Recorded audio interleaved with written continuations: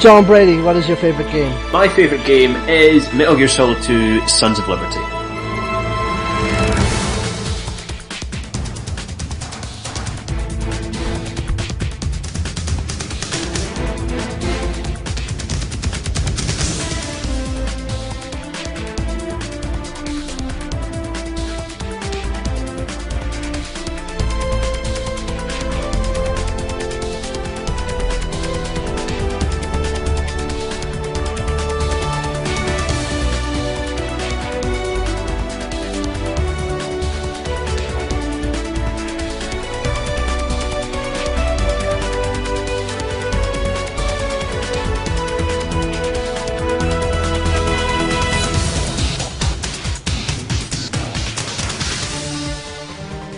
So, how did you first get into gaming, basically? When I was about, I think I was either 6 or 7 years old, my dad, who's now retired, used to work for Customs and Excise, what's now part of Her Majesty's Revenue and Customs, and a buddy of his at work was selling his old PlayStation, and he had, how many games did he have with it? I can't remember. Anyway, point is, he bought this PlayStation off of him, and it came with Ridge Racer Revolution, the second Ridge Racer.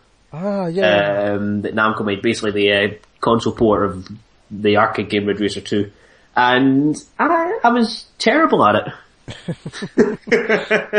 But it was great. How long ago was that? Well, I say I was 6, so that would have been 17 years ago, so 1997? Yeah, around the same time I got my PlayStation as well. Yeah.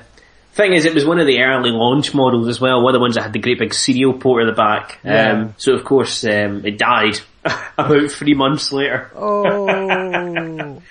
Aye.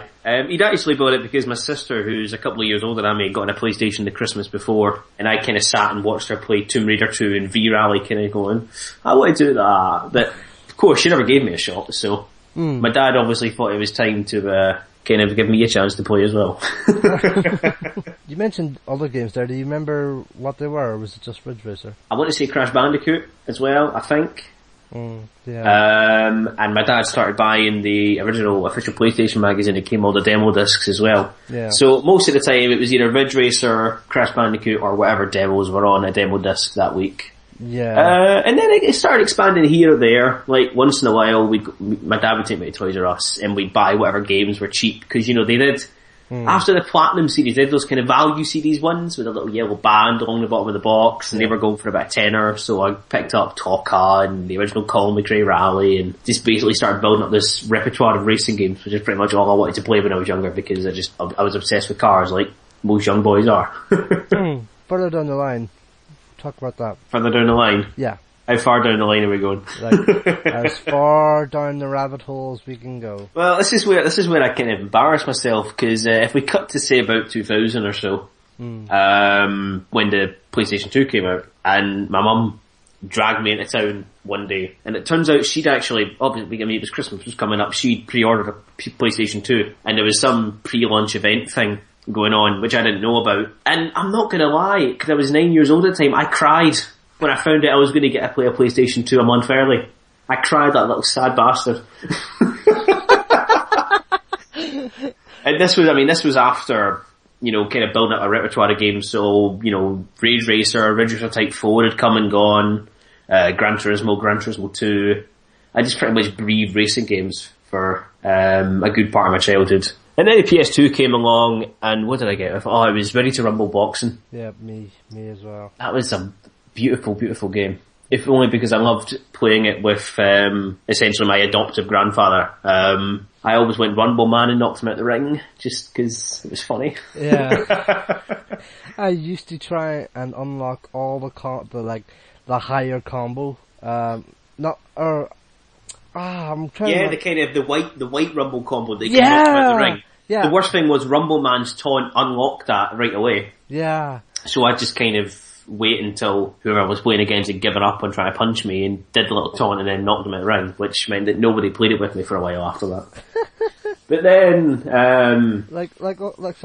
what else were, was it just Ready to Rumble at the time? Cause I remember Ready to Rumble being part of mine, but there was also Ridge Racer as well, Ridge Racer 5. I still do, I still love Ridge Racer a bit. The classic ones, I really couldn't give a toss about, Unbounded or anything like that. No offense to Bugbear, because those guys know how to make a good racing game, just not one that's called Ridge Racer. But, I picked up Ridge Racer 5 a little while after that, along with a certain game called Zone of the Enders, which I know you're quite a big fan. He mentioned the secret word! He mentioned the secret word! Everybody wins! Actually, quite crucially, of course, that came with a certain demo disc in the first run of course, Metal Gear Solid 2, which kind of brings us full circle here, actually, now that I think about it. And I'm not gonna lie, I played the demos on the Enders, thought it was kind of cool. I played it mainly because it had Hideo Kojima's name attached to it, because on PS1, obviously I played Metal Gear Solid 1, and obviously at the age of 9 or 10, skipped through every single cutscene and just got to the bit where I could shoot people, because I didn't understand anything that game was talking about at that age. I just thought I was cooler than my friends because I knew what a hind D was and they didn't.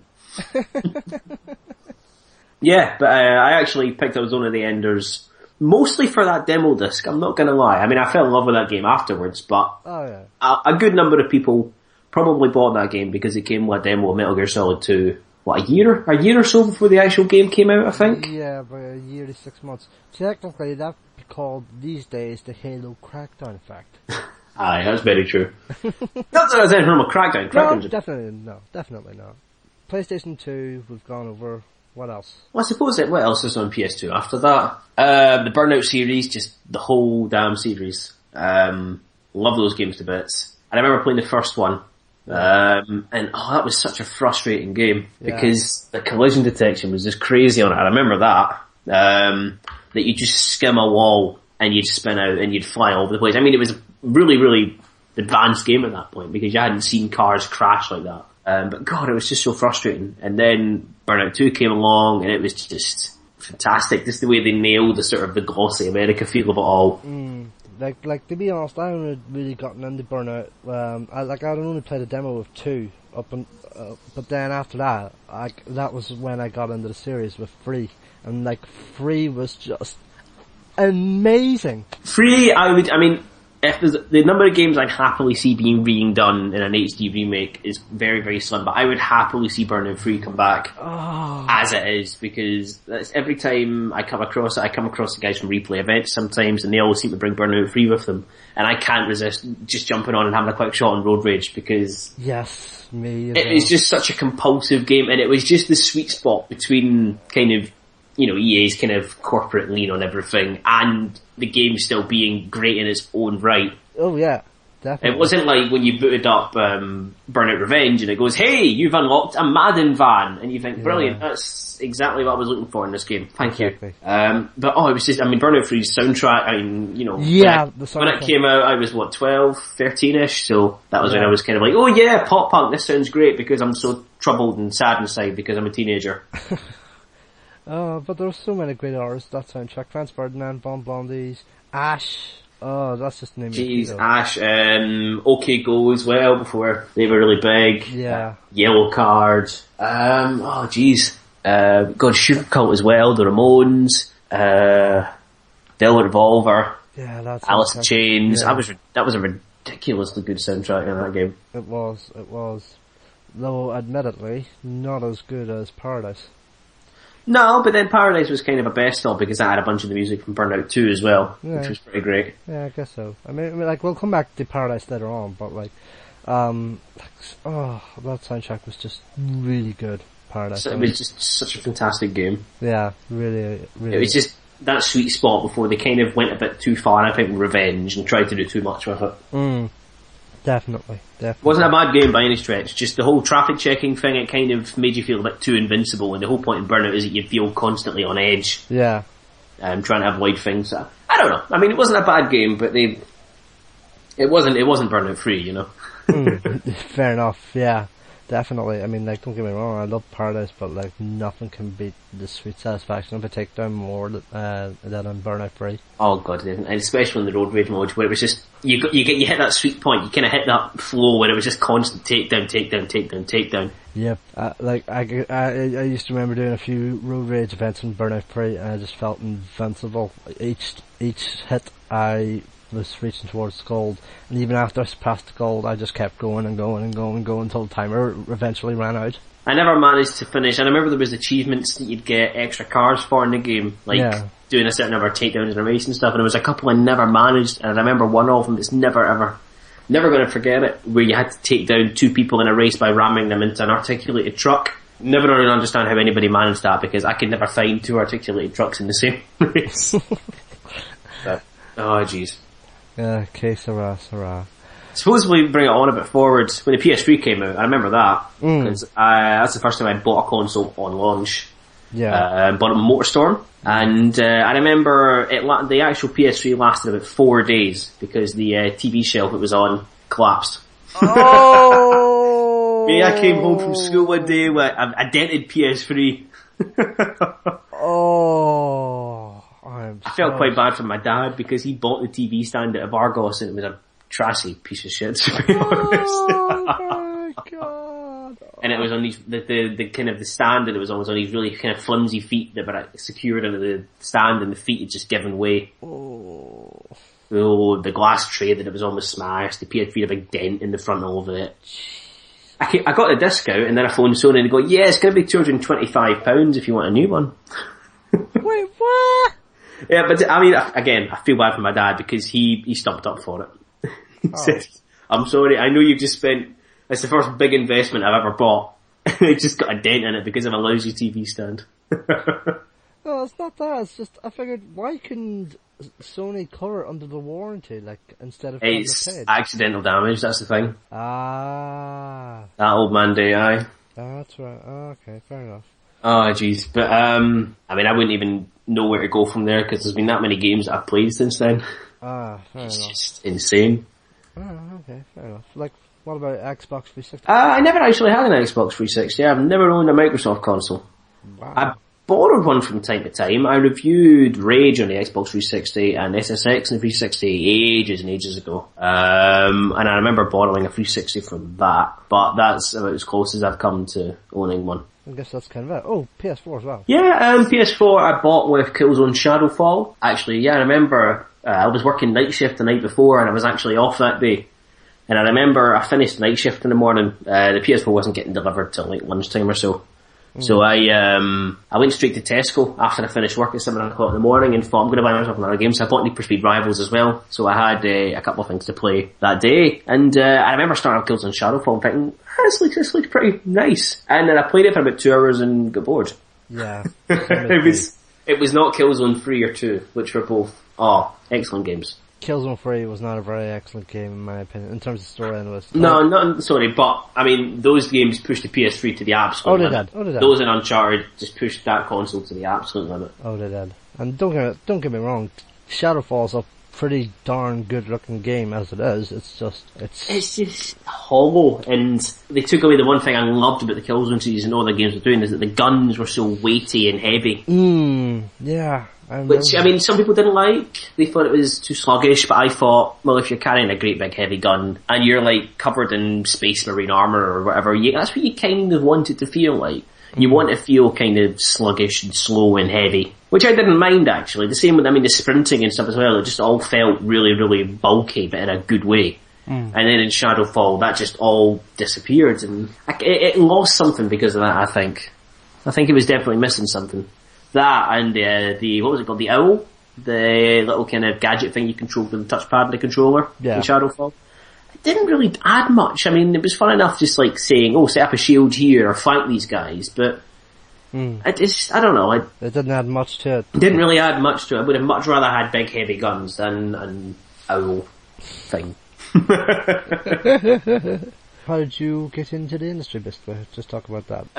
Well, about, how 6 years ago, just about, I started uni doing a software development course. And at the same time, I just started blogging for this American site called Sarcastic Gamer, which some people might remember because they did some kind of parody covers of songs like How to Save a Life and things like that. And I get brought on board because I started writing on their kind of community blogs and things like that, and they said, you want to start writing for the site as our UK guy? So that started, and after a while I just started reaching out to people over here saying, you know, I'm the UK guy for this site. Would you mind sending us up with some review copies and stuff? You know, I mean, it wasn't the biggest site in the world, but we got enough visitors that obviously PRs and stuff obviously thought we were worth passing some games along to, and that's pretty much how I get started. And just from there, that's just been it really. Working away and doing that and just reviewing things most of the time.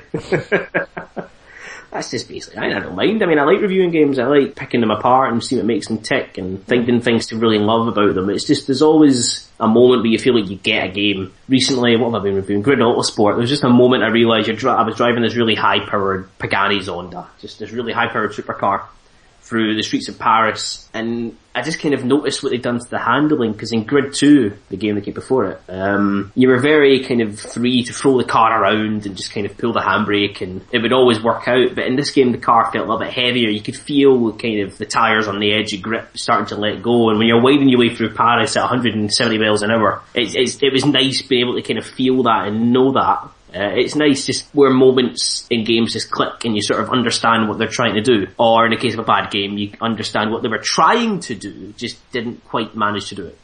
I guess that's what why I like writing about games sometimes. Because there's always just that point where they click and they either make amazing sense or you at least get what they were trying to do. Oh. But you understand why they weren't able to manage it. Talk about Big Red Barrel as well, because obviously you've left Sarcastic Gamer for a long time now. Yeah, these days, Sarcastic Gamer just kind of folded, and a bunch of the guys that were at Sarcastic Gamer set up Big Red Barrel instead, and it's mostly in the same sort of vein. I mean, we do a lot of podcasts every week. A lot of people listen to all those podcasts. There's still written content and the like. We do a little bit of video stuff here and there. Most recently, actually, we've started doing a lot of event stuff. So we run the Tabletop Tuesday event at Loading in London every Tuesday night, and we do some great partnerships with some board game companies to get stuff brought along. We give it prizes every week, and that's worked out really well for us. But we've also done the Scottish Car Show for the past couple of years, last year in Glasgow, this year in Edinburgh, and we've done really, really well at that in terms of just getting our name out there in terms of event management, which seems to be kind of the USP, if you like, of Big Red Barrel, because, you know, there's every site can do reviews and the like, but everyone's got their own spin on it, whether it's the writers or whether it's the sort of features they do. But for us, it's the events that we're capable of putting on. So this year at the Scottish Car Show, we had Drive Club for the first time for the public in the UK. Little Big Planet 3 for the first time for the public in the UK, Minecraft on the PS4 and PS Vita for the first time for the public in the UK. We get Codemasters sending us stuff to give away, we got Ubisoft giving us prizes to give away in the Trials Fusion contest, we had the guys from Replay Events bringing along retro consoles, and we had Bone Loaf bringing along a brand new build of Gang Beasts, which hadn't been debuted before, as well as a couple of board game companies bringing along stuff for people to try out, and it all went down really, really well. People were really, really receptive to it, and people were really excited trying to Drive Club, which went down really well as well. So that seems to be Big Red Barrel's thing at the moment, is that we're great at putting on game events, and we're looking to expand with other stuff that I can't say anything about at the moment. Oh, yeah. But you know, if you need a gaming related event putting on, then it's definitely worth giving us a shout, because we're starting to work out what we're doing, you know.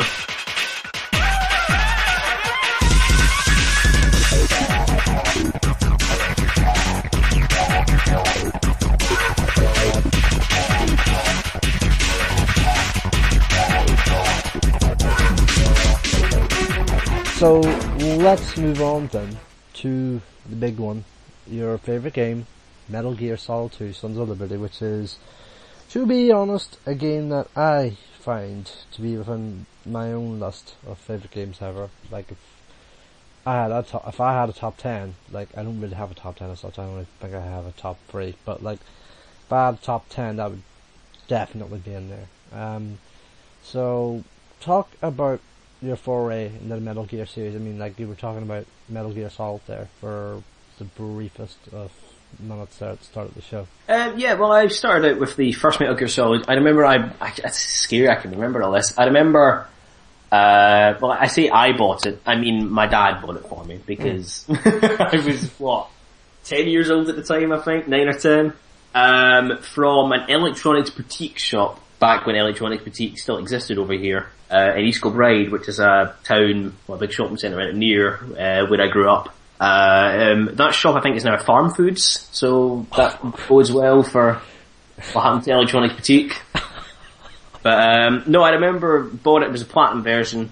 So it was a while after the actual game came out, because I tried the original demo of the game, which is set in the opening sequence where you're at the dock and going up in the lift. Yeah. And the demo ends just after the DARPA chief dies. Never got to that point in the demo because I was rubbish at it. That was back when I was 8 or so, back in 1999 when the game actually came out. But after a while of trying and dying a lot, I actually started to get the hang of the proper game. I thought, I've bought this game, I should invest some time in it and learn how to play it. Needless to say, I still killed everybody, so I didn't really understand the whole point of Metal Gear Solid being that you're meant to sneak around people and cause as little disturbance as possible. Yeah. And of course, because I was, 9 or 10 years old at the time, I skipped every single cutscene.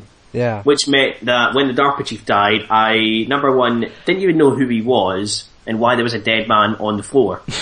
Because you don't actually see him until the cutscene begins. I just wondered why there was a dead man on the floor, and why I was shooting at guards 2 minutes later with someone with a woman's voice. I was very, very confused. But, I revisited it a few years later. Not a few years later, maybe a year or so later, and kept the cutscenes on. So I actually understood the story and who Snake was and what everyone was talking about in the codec conversations.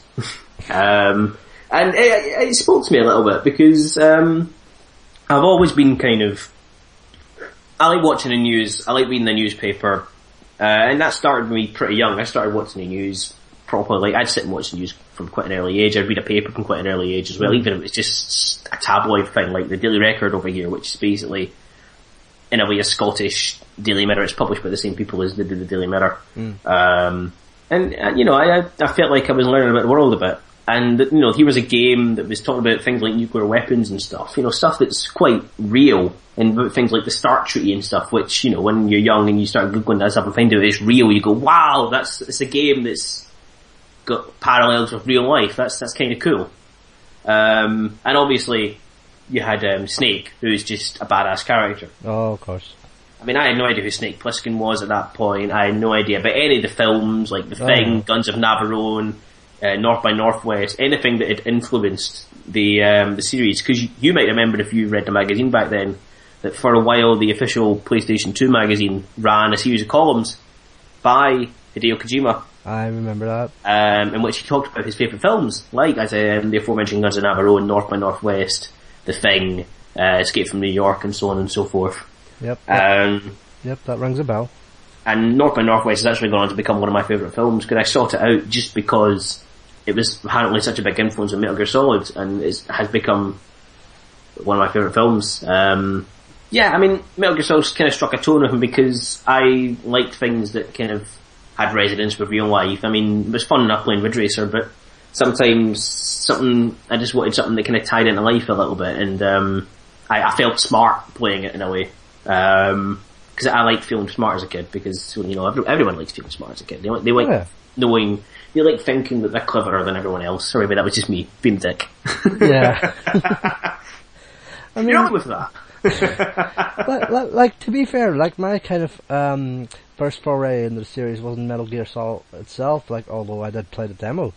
It was actually Metal Gear Solid 2. Metal Gear Solid 2 was the first mature game that I ever played, if that makes sense. Mm-hmm. And I hadn't played MGS1, so but I knew of Snake obviously, so I selected the option which said I've not played MGS1, so I assumed this was it. At the same, I knew I was going in to play a Snake, or at least I thought I was going to play a Snake, but I was going into the big shell, and I knew I'd seen the screens of this big tanker with Snake on it. I was like, hang on, this isn't a tanker. And then as you go on the left, you see Raiden take off his mask, and I'm like, hey, wait a minute, that's not Snake. And then the Colonel changed your code name to Raiden, and I was like, what the fuck? Bullshit. Now, there was a very good reason behind that, because some people that did start the game got riding right away, didn't they? Yeah, that was me, basically. I'm trying to remember why that was. It was for those who had not... Oh, it asked you at the start, didn't it? Yeah, if you played Metal Gear Solid before. Yeah, that's what I was trying to, that's what I was saying there. Like, if you've not played MGS1 like I did, I picked that option. Whereas, I didn't realise until, like, maybe a couple of months after I picked up the game, like, I could only play the tanker section if I had played MGS1, or I'd picked the option which said I'd played MGS1. I mean, that's just such a weird thing, isn't it? It is, yeah. I mean, I suppose in a way it's good because it sets people up with what they assume to be the main character. And there's enough kind of filling in of the backstory in that, in the cutscenes, especially in the exchanges when Raiden first meets Iroquois Pliskin for the first time. Yeah. They fill in a little bit about who Solid Snake is, and kind of they create a myth about him. And then you find out who he is later on. You go, oh wow, yay. And then the next time you go to start the game, you play as him, and you're like, oh, that's pretty cool. Yeah, I mean, when Metal Gear Solid 2, I think actually what really grabbed me about MGS2 as well is that it was the first game I sort of got hyped about, like properly got hyped about. Yeah, it's kind of the same, yeah. Because I remember, this was back before people were on, before people really had broadband and stuff. Yeah. And you got all your information from magazines. I used to read the official PS2 magazine and PSN2 as well, which was a kind of unofficial one, but they had a DVD with trailers and stuff on it. And I remember they had a Metal Gear Solid 2 trailer on. Yeah. And I think it was one of the very first ones. Was it the infamous E3 one? Oh, I couldn't tell you which one it was, to be honest. All I remember is, it was all stuff on the tanker. Yeah, I'm pretty sure that was the E3 one. From 2000. In fact, it was something. It was. I remember actually I was really annoyed with this trailer because I had a moment in which Snake jumped around a corner to hold someone up, and they got surprised. And I tried it in the actual game, and all I got was an alert signal. Yeah, yeah, that was definitely the one for me. Free. It must be that one then. But I got really excited about that game, and then the Zone of the Enders demo came along, and I tried my best to do speedruns and all that, and this was before my family had a computer, and I was saying to my mum, I've done this great time on this demo. Can you email this over so I can try and be in, please? And she was, my mum worked for, she's just retired as well. She worked for, Customs and Excise as well.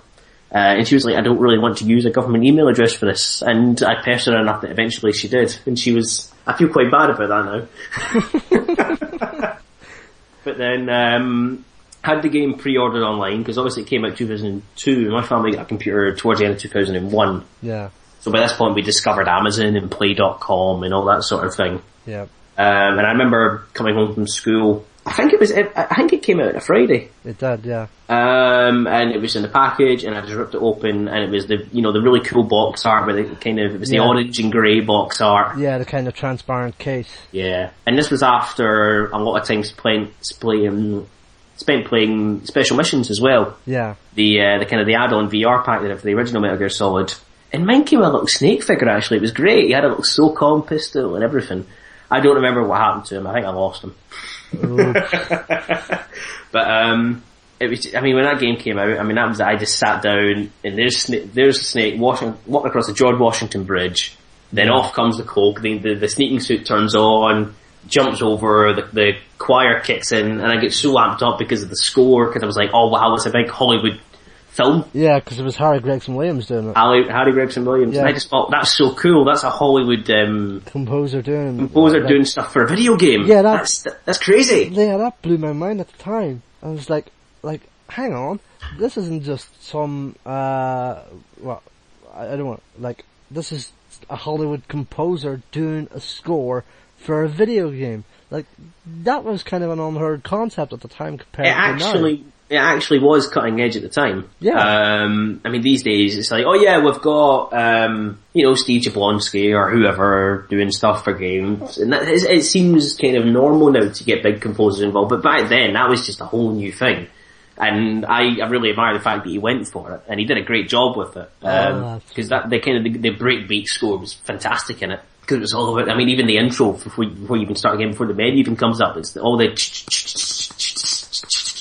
breakbeat stuff. It's kind of, it was, I'm reasonably sure it was kind of, I've read that it was meant to kind of represent the sort of melding between the sort of digital, as kind of represented by the breakbeats, and all the kind of orchestral stuff that's kind of the old-fashioned stuff, because the game was all about this kind of old into new, passing on genes and memes and all that sort of thing. I mean, the kind of symbolism was everywhere. But just, when it starts as well. Yeah. Of course, I always skip the cutscene where Snake tries out his M9 because I didn't want to waste any tranquilizer darts. Because that was the annoying thing, it actually did do that. And then, of course, I spent ages just mucking about, spent seeing how long it would take for Snake to get a cold, how long till the cardboard box soaks away, and then finding out you couldn't get another one, shooting up every single bottle in the bar on that tanker. Shooting all the magazines off the shelves just because you could, because back then that sort of thing was unheard of, kind of interactive scenery, and you're just like, whoa, that's so pointless, but it's great. Just getting into gunfights just to see that sort of thing happening.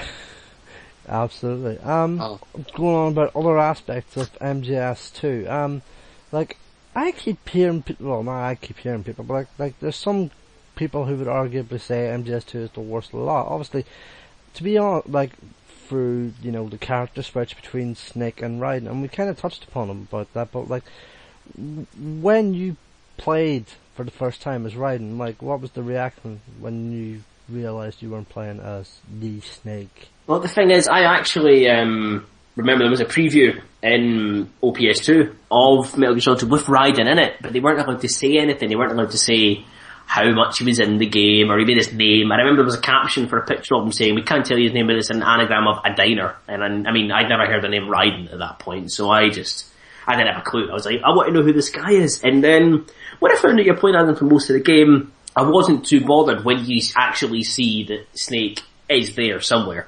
I mean, obviously he's there. You see him in the cutscene, just a glimpse of him, but it's enough that you've just played as him beforehand, Yeah. You know it's him. You know he's there somewhere, even if everyone's saying he's dead.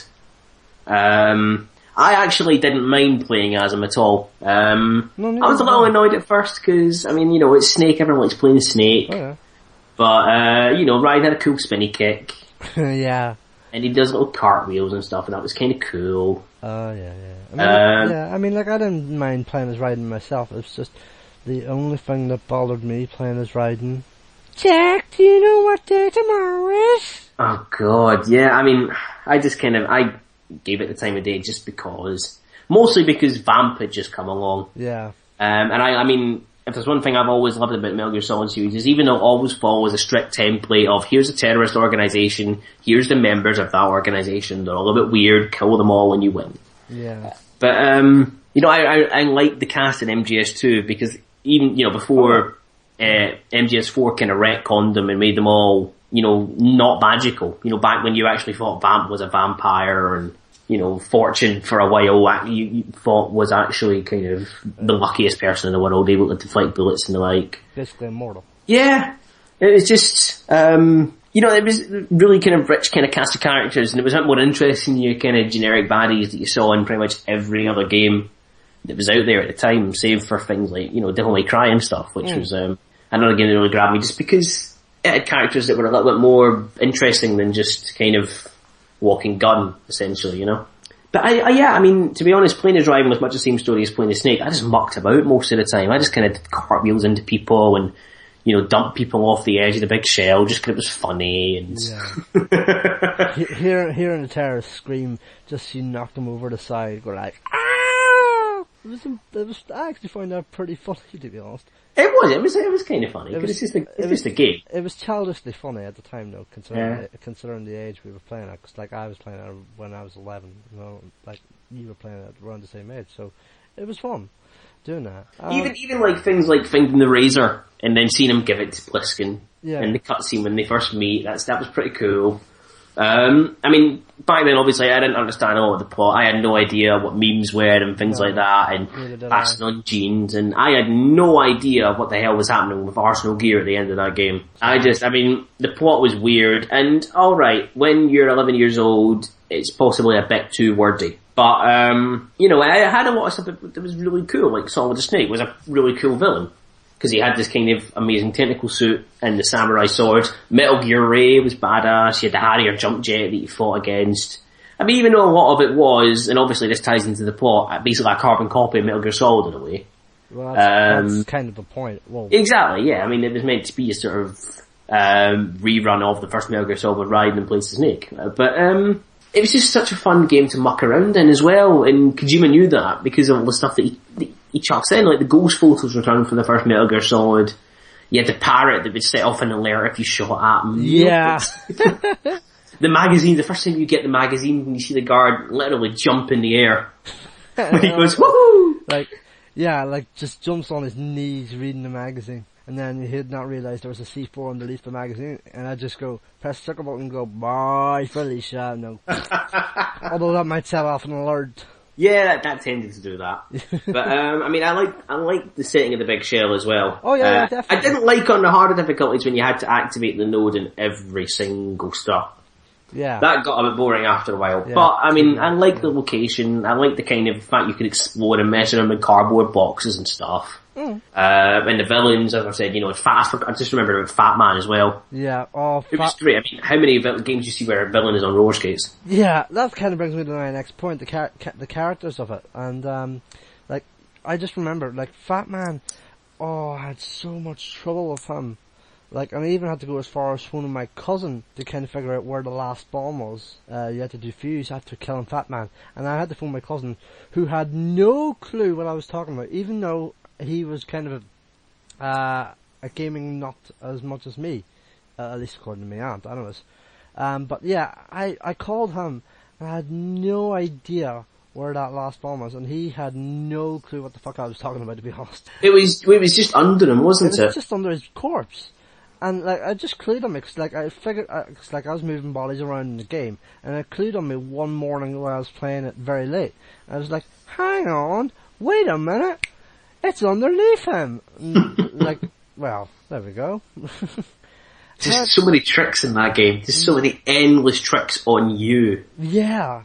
Like the Raven trick as well, on the tanker, and the fact that the kernel in the whole game is a trick as well. Oh. I mean, I love the familiarity of it, though I felt like nothing of the fact that he was saying the exact same dialogue that he was saying at the start of the first game. I just thought, it's just making me feel familiar, just so I know what I'm doing. No, it turns out he's a robot. Okay. No, I'm going to come back to that, because there's part of that which scares me to this day, but there's also a genius to it, but I'll come back to that. Coming back to the characters though, we had Dead Cell, which was, it was Fat Man, Vamp, Fortune, and there was one, Solidus. Solidus Snake, there was one more from that group besides Solidus. Well, there was the Mysterious Ninja as well, because obviously he needed a ninja in order. Oh, Olga, yes! Did you forget all about Mr. X? No, I didn't forget about Mr. X. I'd actually completely forgotten about Olga.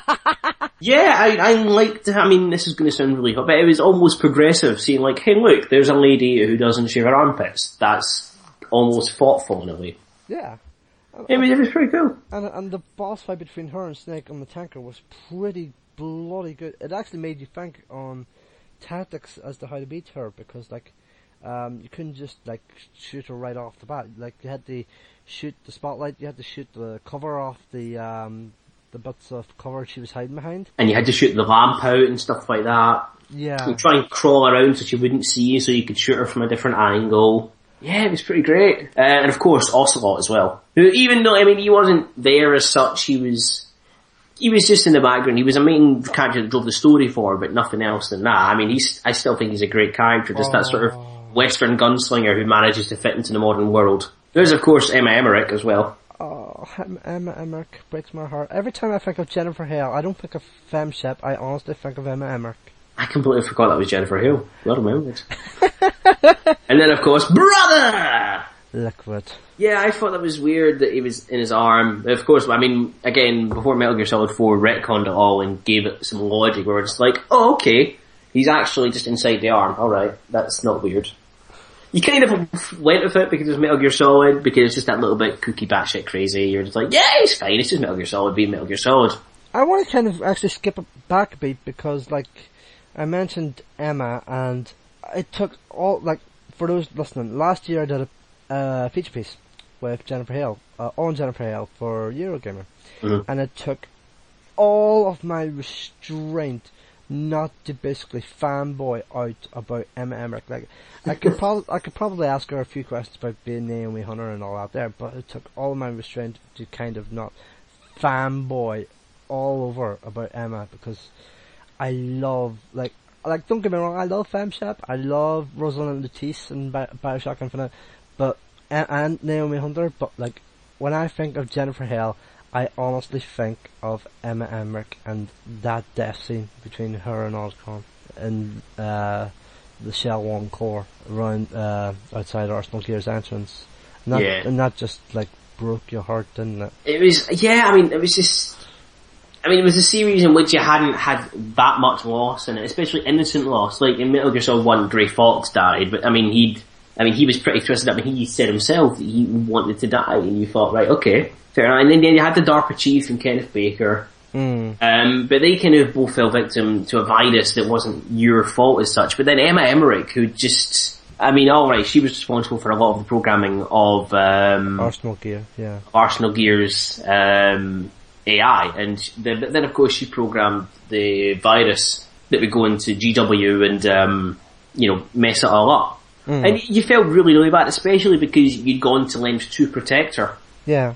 And it was not just that, it was the reunion as well with Otacon. Yeah, it felt like, here's a guy who's been pretty hard up on his luck. He falls in love with a woman who basically has to die, first of all. Mm-hmm. And then spends most of the rest of the time being a loner, and then when he finally finds his sister again, she dies right in front of him. Yeah, and even before that scene, like, there's really sweet moments in there, like, after you rescue Emma and you have to do the first section of Shell 2, swimming, and she can't swim, so she's on your back, but after you go into the area where you face Vamp, and she kind of tells you the story about her and Hal growing up, I thought that was really sweet. Yeah, apart from all the kind of the dark family history behind it. Oh yeah. And then once you go outside that door, she kind of all goes very technical, geeky about the Y2K bug, and I kind of found that very endearing. It might have been a bit too wordy for some, and fair enough it was, but like, yeah, I really loved that, to be honest. That's what I found it, when I replayed it more recently. Back then, towards the end of the game, Snake starts going on about genes and passing things on and things like that, and back then I thought, that's a bit weird. Snake, you're meant to be like a badass mercenary. Why are you talking about genetics? But now looking back, I'm like, hang on, Snake's probably a reasonably clever guy, because he's able to do all this stuff to outsmart his enemies. The guy's probably got a bit of spare time, so you might read up on this sort of thing, especially because he's a clone. I guess I give him his dues these days, It just, back then it was a bit weird, but, that was back when I liked skipping cutscenes a lot of the time. Yeah. But, there's just so much about these games, especially about Metal Gear Solid 2, that I love. Just because there's not a single part of it that doesn't feel like it's been inspected and gone over in some way, shape or form, especially because I ended up picking up Substance, the special edition. Yeah. Which came with the skateboarding demo. And the Snake Tales, because people wanted more Snake, and all the VR missions, but it also the first run came with a disc. The document of Metal Gear Solid 2. The document of Metal Gear Solid 2. Which I perused endlessly. And I went over so many things, and all the little documents, and all the extras, and you can muck around with the soundtracks and see how they'd evolve using the game engine, just like bit by bit, so the soundtrack was always changing. Yeah. And it was just, you sat back after a bit, and I just thought, so much effort and attention has gone into making this game, and you felt like you were playing something special. Even little things you hadn't noticed at first, like the fact that Jack and Rose, Ryan and his girlfriend were named after the characters in Titanic, which I thought was a bit weird and silly, but it's just little touches like that, where you're like, every little thing has been so purposeful in this game, and it still manages to be absolutely mental. The elements of the game, like, name an element that you liked about it, what you hated about it. So, like, what element of Metal Gear Solid 2 did you like greatly? It's not quite freedom, I guess, but the kind of the freedom that you did have to kind of roam around, rather than obviously in a lot of games, like, a lot of first-person shooters and stuff back then, it was just a case of, go to this point. I mean, I bought Time Splitters, the original one, not long before that, and the story missions in that were fun, but they didn't really have any kind of overarching storyline. You kind of ran to a point, shot some people, and ran back to the start, and that was it. It was all basically expanded versions of kind of multiplayer games modes, except you were playing them by yourself. Whereas in this, you could run around and do all sort and just muck about with stuff. You could, blow up lockers, and you could get dog tags and just kind of mess around as much as you liked in an environment, or go back to other environments and just mess around there for as long as you wanted, and just kind of forwarded on the plot when you wanted, which I really quite enjoyed, because it meant you could experiment with things like the magazines, distracting guards, tranquilizers, dog tags, see what grenades were like, see what it was like facing off against a full-on assault team. I actually loved a lot of the time sitting off an alert and then hiding in one of the rooms that the guys would do the cleaning on. And you'd see them doing like all the proper military manoeuvres and stuff as they carried out a full cleaning of the room, and you had the little TV screen in the corner kind of showing you them checking every corner of the room, working as a team, and I thought that was really, really cool as well. And just once, I found out the hard way what happens if you smack your face against the locker as well, while they're cleaning out the room. And they all go, stop! And they open the door, and then you get shot a lot and you die. But, I guess there's one thing I didn't like about the game. It's the first time you play it through, you've got absolutely no idea what's happening. And even these days, I still think that Metal Gear Solid 3 wasn't too bad about it. 4, at least gave you the option to pause them, I guess. They're all very, very worded games, but we know that anyway. So you need to give them the time of day, because the investment when you watch the cutscenes is usually worth it. It's just, some of them are just so ostensibly wordy, and you're just like, how long am I actually going to get to sneak around people before you do this to me again? But that's always been a kind of love-hate thing about the Metal Gear Solid series, is that it's a great story, but God, you need to be so invested and ready to go through with it. In order to enjoy playing it and sitting through the cutscenes. Yeah. It's something that makes the game terrible to play on the Vita if you're on the go. If you're sitting at home playing the HD collection on your Vita, that's fine, because you can plug it into the charger, because you're going to have to if you want to make it through the game. I mean, you could rush the game. I mean, I managed to do it in 2 hours once, the whole thing.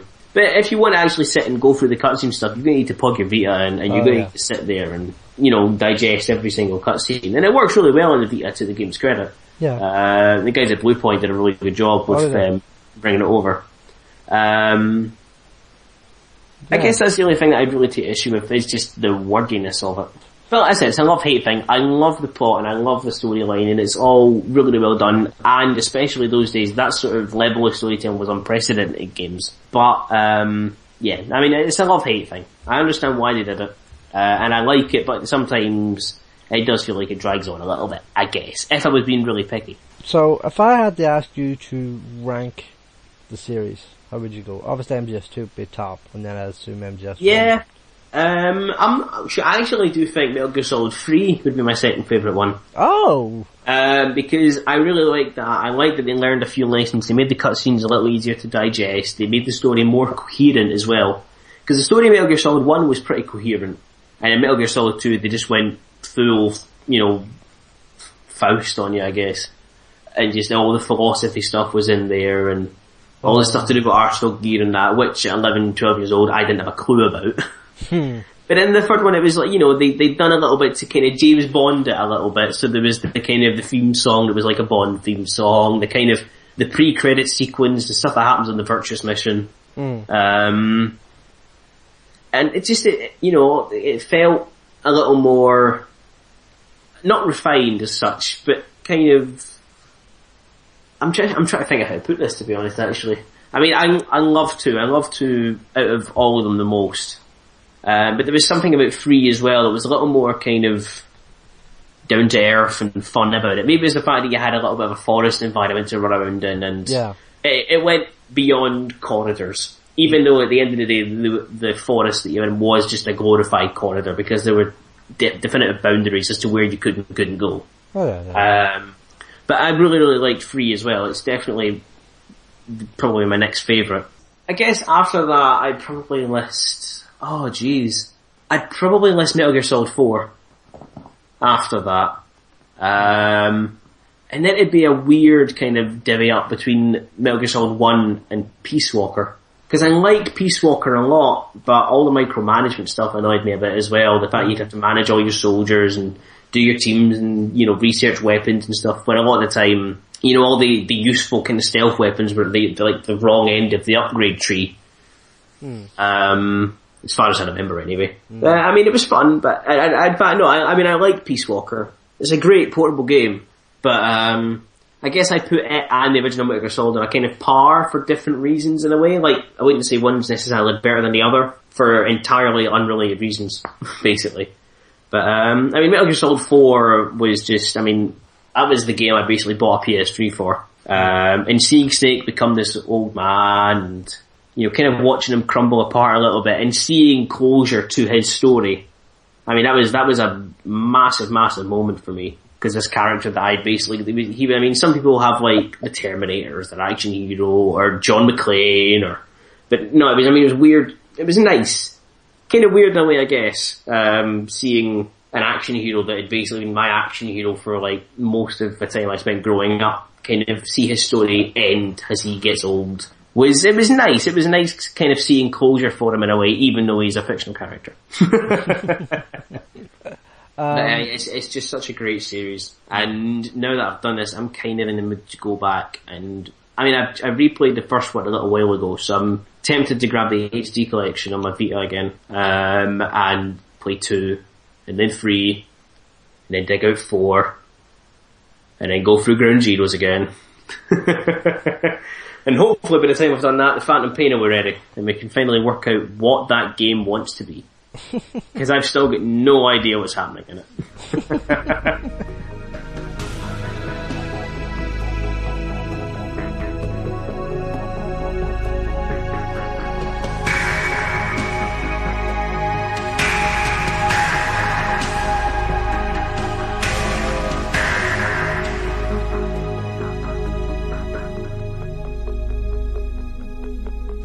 Honourable mentions time. Bring it on. Honourable mentions. I've got a few other kind of honourable mentions. Some stuff I mentioned earlier on. Other stuff I'll mention now. I'm just trying to remember. The Metal Gear Solid series. We mentioned Burnout Paradise earlier on. Yeah. I loved that game because I loved what it did with multiplayer. Yeah. This was before I got into really playing a lot of games online. I played the odd Race and Motorstorm and things like that, but that was before a lot of games outside of stuff on PC like Battlefield and the like. Before games really started taking multiplayer really, really seriously. Back when it was a thing that some PS2 games did just for a bit of novelty, and even then you had to buy a network adapter for it. That said, I will never forget the games of Destruction Derby Arena that I had on PS2. Those were the days. Burnout Paradise understood what multiplayer gaming should be. It should be instant. There should be a lot of feedback. You should feel rewarded. You feel like you're having fun more than anything. And other games have done that since in a lot of different ways, but I feel like Paradise was the pioneer. The fact that you could just press a few buttons on the D-pad, in 5 seconds later you'd be in a multiplayer game. No loading screens, no waiting. You were just in a game with other people, and that was it. And you could muck around, you could race, you could do challenges together. Or, occasionally you see people doing, what did they call it? Showtime, I think it was. The kind of the Crash version of Paradise, and you just see them bouncing down the street, and it was crazy. But it was just, it understood what multiplayer was. You didn't have to have lobbies where everyone waited forever. You just jumped into a game with friends as well. They made it easy that you could jump in with friends as well, which was great. And just muck about. And it was fun just because it was fun to muck about, rather than being better than each other or whatever. And plus there was all the challenges and barrel rolls and drifts and, jumps and all that sort of thing. So everybody had a fair shot of being good at something. It was just, I love that game because of that, and because it felt like a kind of swan song for Burnout. What about others? Because there's another series you've mentioned previously, which is pretty close, racing series, anyways. Yeah, the Gran Turismo series again, as I said earlier on, I pretty much lived, breathed, ate, drank, slept racing games for a good bit of my childhood. It was all I played. And as much as I love Ridge Racer, don't get me wrong, I've played every one apart from the 6th one religiously. But the Gran Turismo series just grabbed me because, like I said, pretty much every young guy at some point and of course a lot of young girls as well, just love cars and love the idea of cars, even if you're too young to legally drive one. This was back in the days when Top Gear was actually a consumer advice show. Back when the intro was yellow, back when Jeremy Clarkson had brown hair, and he'd sit and drive Nissan Micras and go, oh yes, this is a very sensible investment, blah, blah, blah, blah, blah.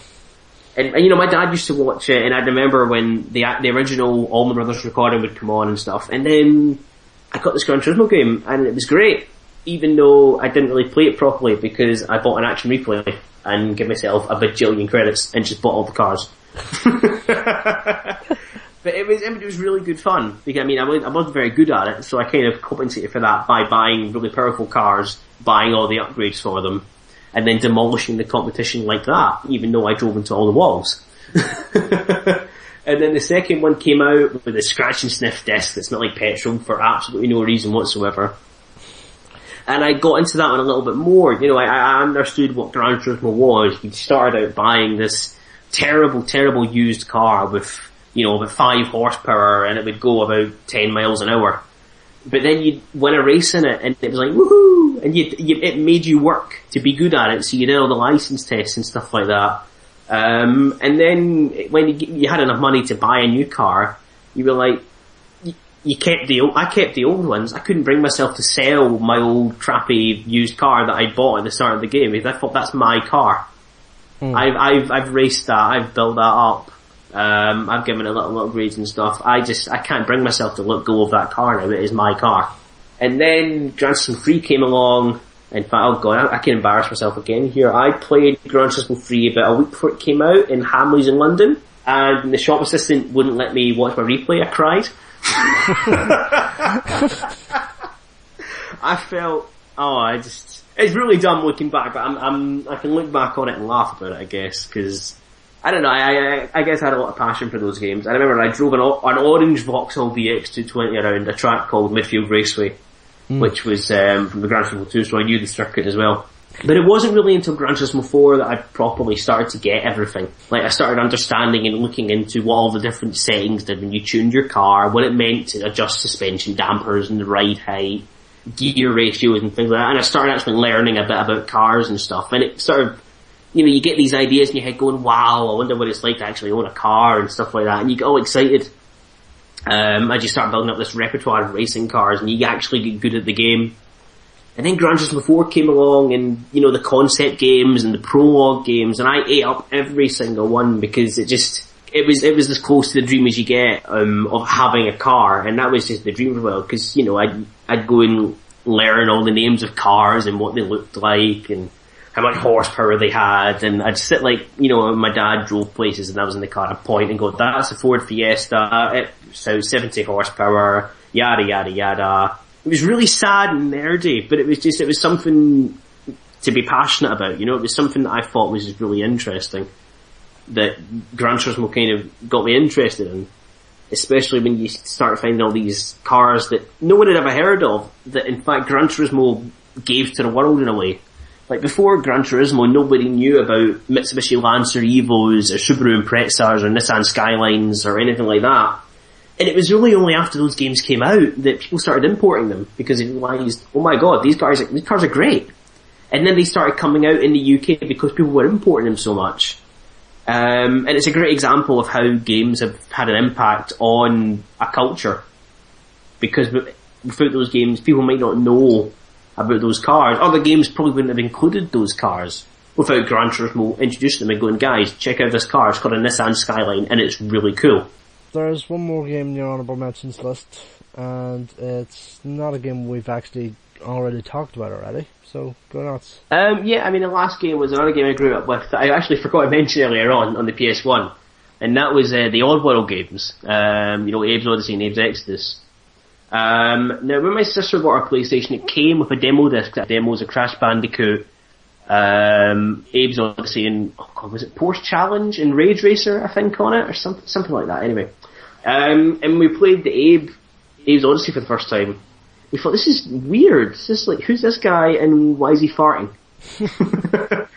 And then my dad actually ended up buying the game because he really wanted to play it, and I ended up playing it all the way through and getting the bad ending the first time because I was 9 at the time.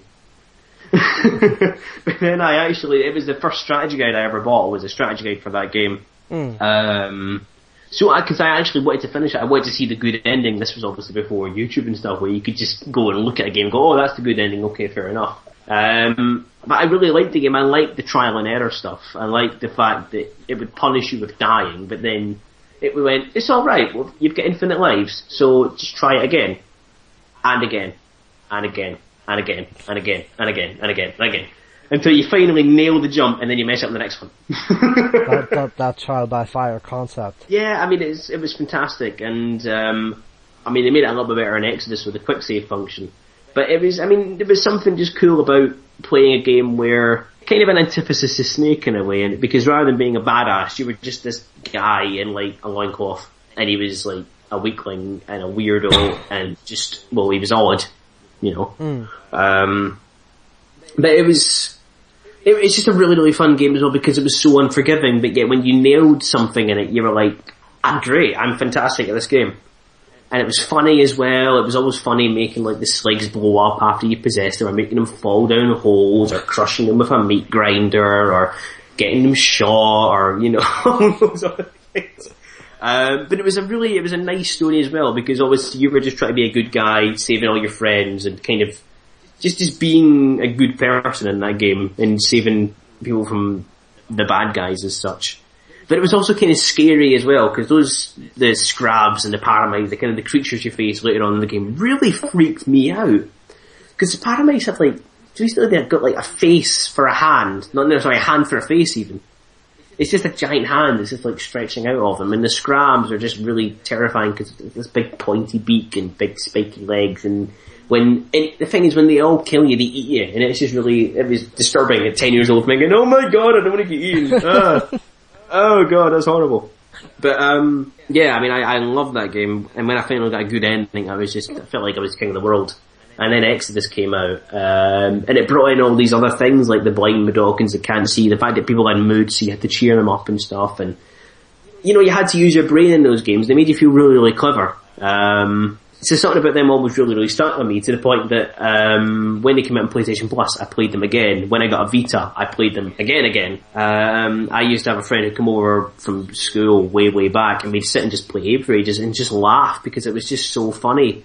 Dying and passing over to each other, finding like the most accidental comedic ways to die when we're trying to be so good at this game, and every single time it just owned us completely.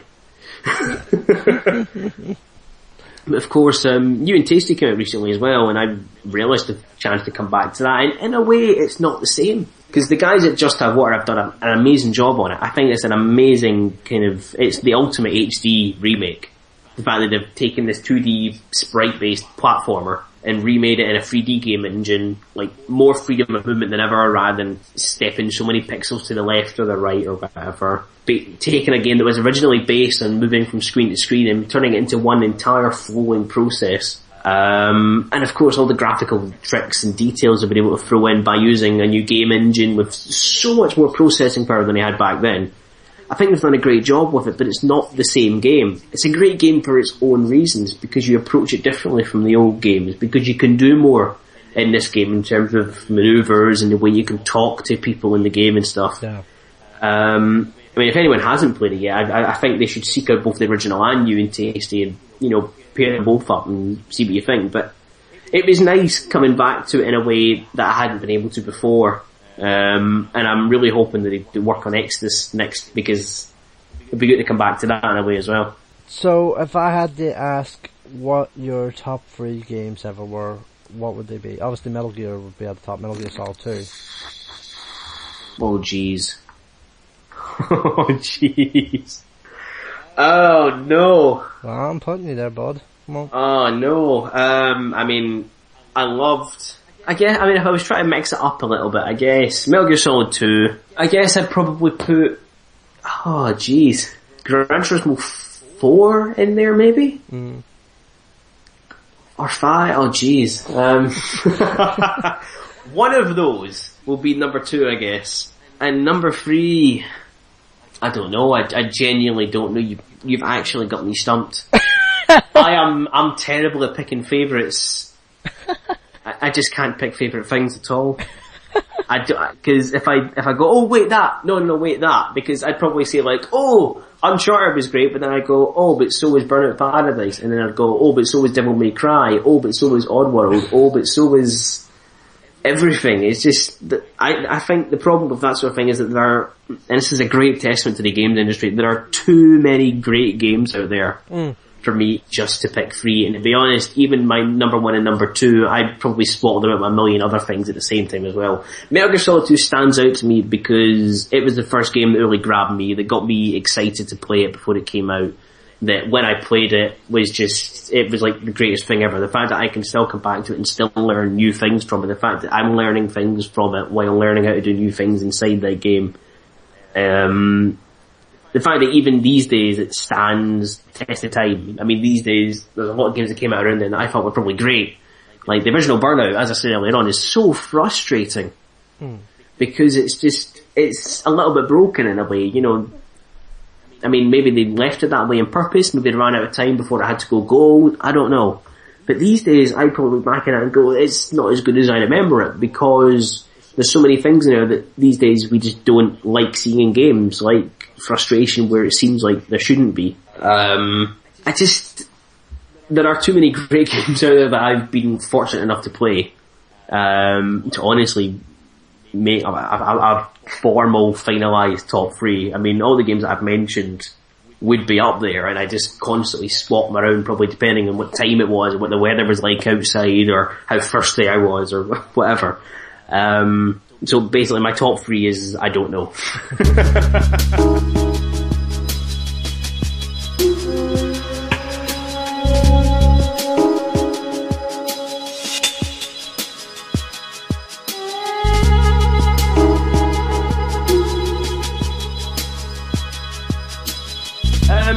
I guess if you want to follow me on Twitter, I'm under John Face, that's JONFAEC, because I just like being different like that. I do writing over Big Red Barrel, occasionally still do the odd thing on music blog 7-Bit Arcade. You can find me at johnface.com, I'm probably in Google somewhere, and if you like things being written or recorded, or if you like photos taken of things, then you can give me a shout.